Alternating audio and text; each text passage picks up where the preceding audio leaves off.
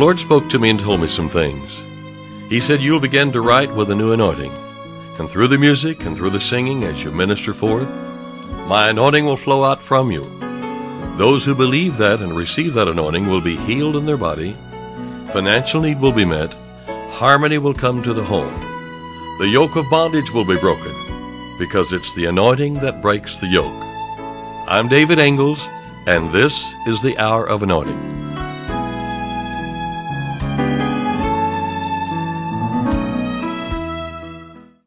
Hello, this is David Engels, and you're listening to the Hour of Anointing. I had a song on my heart today.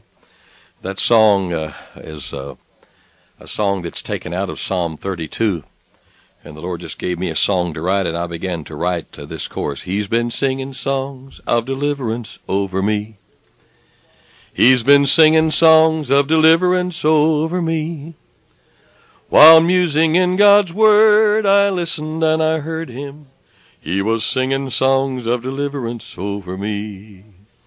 In Psalm 32, I think it's around verse 6, you can look and see it's at least close to there. It's talking about He will encompass me about with songs of deliverance. The earlier scriptures in that chapter in Psalm 32 said, as long as I was silent, my bones waxed old. When I just kept silent. And I can picture that. A person that just keeps silent and thinks, there's enough thoughts that'll come to you that it'll just kind of, sometimes if you just think long enough in a certain direction, it'll just take you down. And that's what David was saying as he was reflecting. He was actually singing this out, because the Psalms were sung out, by and large. And so he said, when I kept silence, my bones waxed old through my roaring all the day long. So he must have been griping and complaining and whining, see. So that's what you call roaring.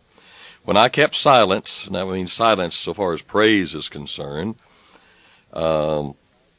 he said, for day and night your hand was heavy upon me. That means God's always looking to lift you. My moisture is turned into the drought of summer. Then it says Selah, which means I'm going to think on this for a little while. Then he said, I acknowledge my sin. It's a sin not to worship God, really, when you get down to it. When you really turn away from God, you're bordering on sin when you turn away from God. And he said, I acknowledge my sin unto thee, and mine iniquity have I not hid. In other words, I just told you all about it, O God and Father. And I said, I will confess my transgressions unto the Lord, and you forgave the iniquity of my sin. And I said, I'm going to think on that for a while, because it says S-E-L-A-H. That means pause and contemplate or think about it. For this shall everyone that is godly pray unto thee in a time when you may be found. In other words, when you got problems, be sure to pray. Surely in the flood of great waters they shall not come nigh unto him. In other words, the great waters will not come nigh. Thou art my hiding place. Thou shalt preserve me from trouble. Thou shalt compass me about with songs of deliverance. I like that. He's still singing songs of deliverance over me. He's singing songs of deliverance over me. And see, the thing about it is he sings when I sing, because he's the high priest of my singing or confession. So you get the idea? It's for me to not be silent, me shut up my griping, my whining, my complaining, and many times we watch our words so closely, but we kind of know if we're whining and complaining and griping, and if we be honest with ourselves. We look on the inside of ourselves. Well, we just need to put the song of the Lord on our lips. When I sing, he sings. Praise God. I tell you one thing that I liked about here. It talks about 1 Samuel, and we're talking about David again. Verse 17, I just like the way this read, and I thought, well, I'm just going to apply this to an everyday situation. And David smote them from the twilight even unto the evening of the next day. In other words, he didn't quit beating up on the enemy.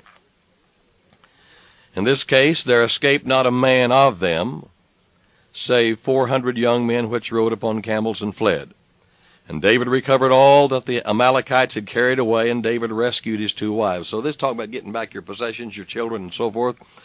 And there was nothing lacking to them, the Bible says. And we wrestle not against flesh and blood, as David was here, but against principalities and powers, and against spiritual wickedness in high places. And so I like the idea of you and I, through our confession, through our singing praise to God, that smotes the enemy, whether you know it or not. That just boom, boom, boom.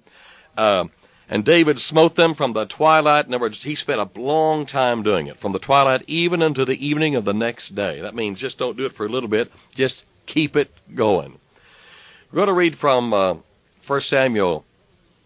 Of course, there is chapter 30. It's where we were. But we're going to go to verse 26.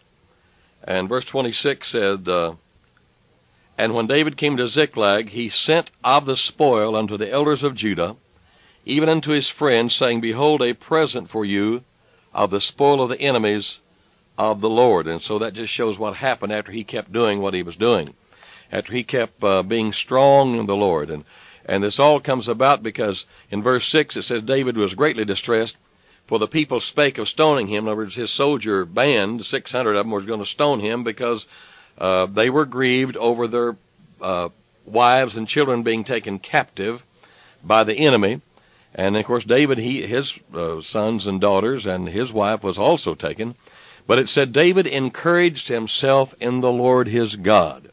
David encouraged himself in the Lord his God. And I like how the Living puts it. It says that David took strength from the Lord. David took strength from the Lord. See, that's the same words in what we say in our English language here as the early English, or the King James English. It says David encouraged himself on the Lord, his God. In the Living Bible, David took strength from the Lord. You know, there are 4 places to look when encouragement is needed. And we'll have to hurry along on this. 4 places to look when encouragement is needed. The first place you can look for encouragement is just look back and look at what God's done for you in your life. Look back to when you received Jesus as your Lord, and He delivered you out of the clutches of the enemy. You were lost, but now you're found. You were blind, but now you see. You were on your way to hell, but now you have a heavenly home. Looking back, and also some very natural things in life, in some natural situations. I remember being about 5 or 6 years of age in Cleveland, Oklahoma, and I remember that one Saturday night I wanted to ride in the car with my aunt and with my mother and with my sisters and so forth. That was just a big privilege to get to ride in a car. Sometimes it's hard for us to think of that in that way these days, because about everybody can get in a car that wants to, you know. But anyhow, that was a very good treat in those days. And so I was standing there with my grandfather, and I started to run out because he was going so slow down Main Street of Cleveland. I started to run out and get in the car. I just stepped off the curb. My grandfather, he slapped around and got me by the arm and slung me around behind him. About that time, a car just squalled around the corner there, and the tracks that he made with his tires, I would have been in the path of that car. I think, I'm looking back and how God saved me. And so I'm living today that I can proclaim the good news of the Lord and write songs and be in God's work and God's ministry. Looking back, 4 places to look when encouragement is needed. I can think of other things in my life. I can think of being a young teenager in Creek County and a time that I could have drowned at a certain little swimming hole there, and how the Lord gave me presence of mind, and I was able to be delivered from that situation. See, looking back, you become encouraged as you see what God's done for you. Another way you can do is look forward. Now, I'm thinking about Moses as I think about looking forward. When I say look forward, God's going to use you. Yes, He's going to use you. I don't care how old you are, how short you are, how tall you are, how impaired you may think you are at this time. God's going to use you. He's going to make you a blessing. And I tell you, He's provided healing. He's provided restoration. You know, Jeremiah 30, verse 17 says, I will restore health unto thee. I will heal thee of thy wounds. Those are the promises of God. That's what He said. We receive it, Father. Thank you. Thank you for that, Father. I'm thinking about Moses, how at the age of 80, God got his attention with a burning bush. Said, I'm going to use you to lead this country. He started out as a murderer early in his life. Think of a murderer. The murderer is going to be incarcerated, going to be kept there all their life, very possibly, you know. But here, he goes on to serve God and leads God's people out of the bondage of Egypt and so forth. You know the story about that. Then look inside. See 4 ways to look, or 4 places to look when encouragement's needed. Looking back. See how God's brought you through so many things. Take time, not just hearing me, but look back in your own life. That's why I'm telling you this. Look back in your own life. Count some places. As the song says, count your blessings, name them one by one. It will surprise you what the Lord has done. Look back. Then look forward, how God is going to use you. The future's bright. The past is the past and the future is ahead of us. Let's walk forward. There's burning bushes and you're hearing one now. You're feeling one now. And God's calling your attention now. He's going to use you. I've just told you that. That's the Lord speaking to you.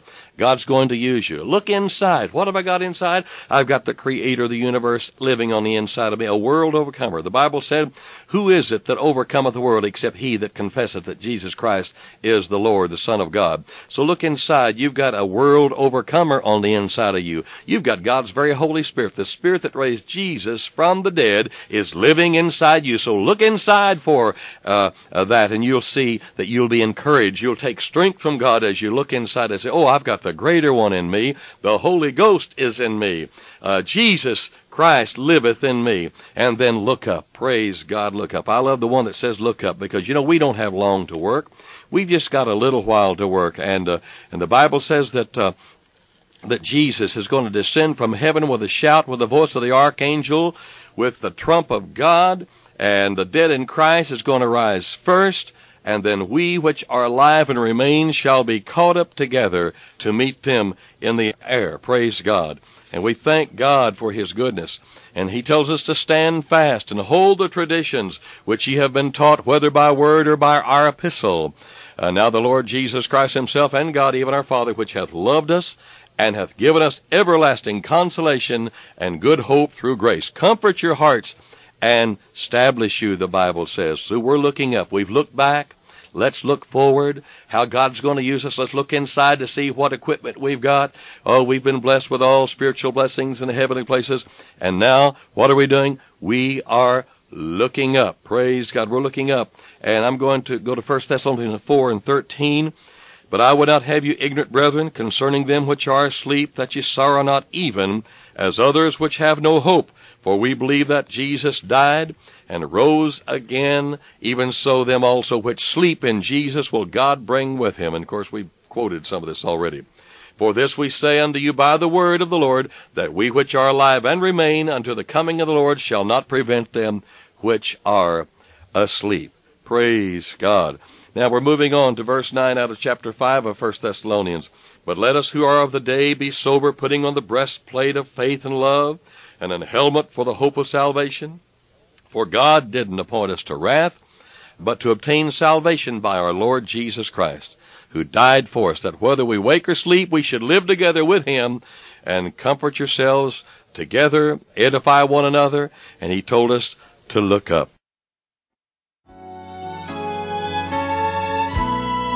You've been listening to The Hour of Anointing.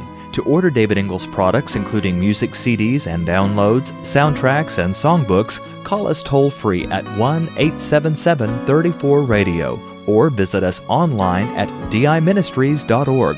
And while you're there, check out audio archives of past programs, including today's broadcast. Our mailing address is David Ingles Ministries, P.O. Box 1924, Tulsa, Oklahoma 74101.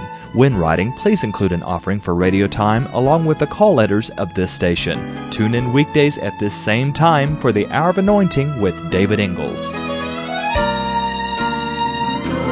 free in the name of Jesus.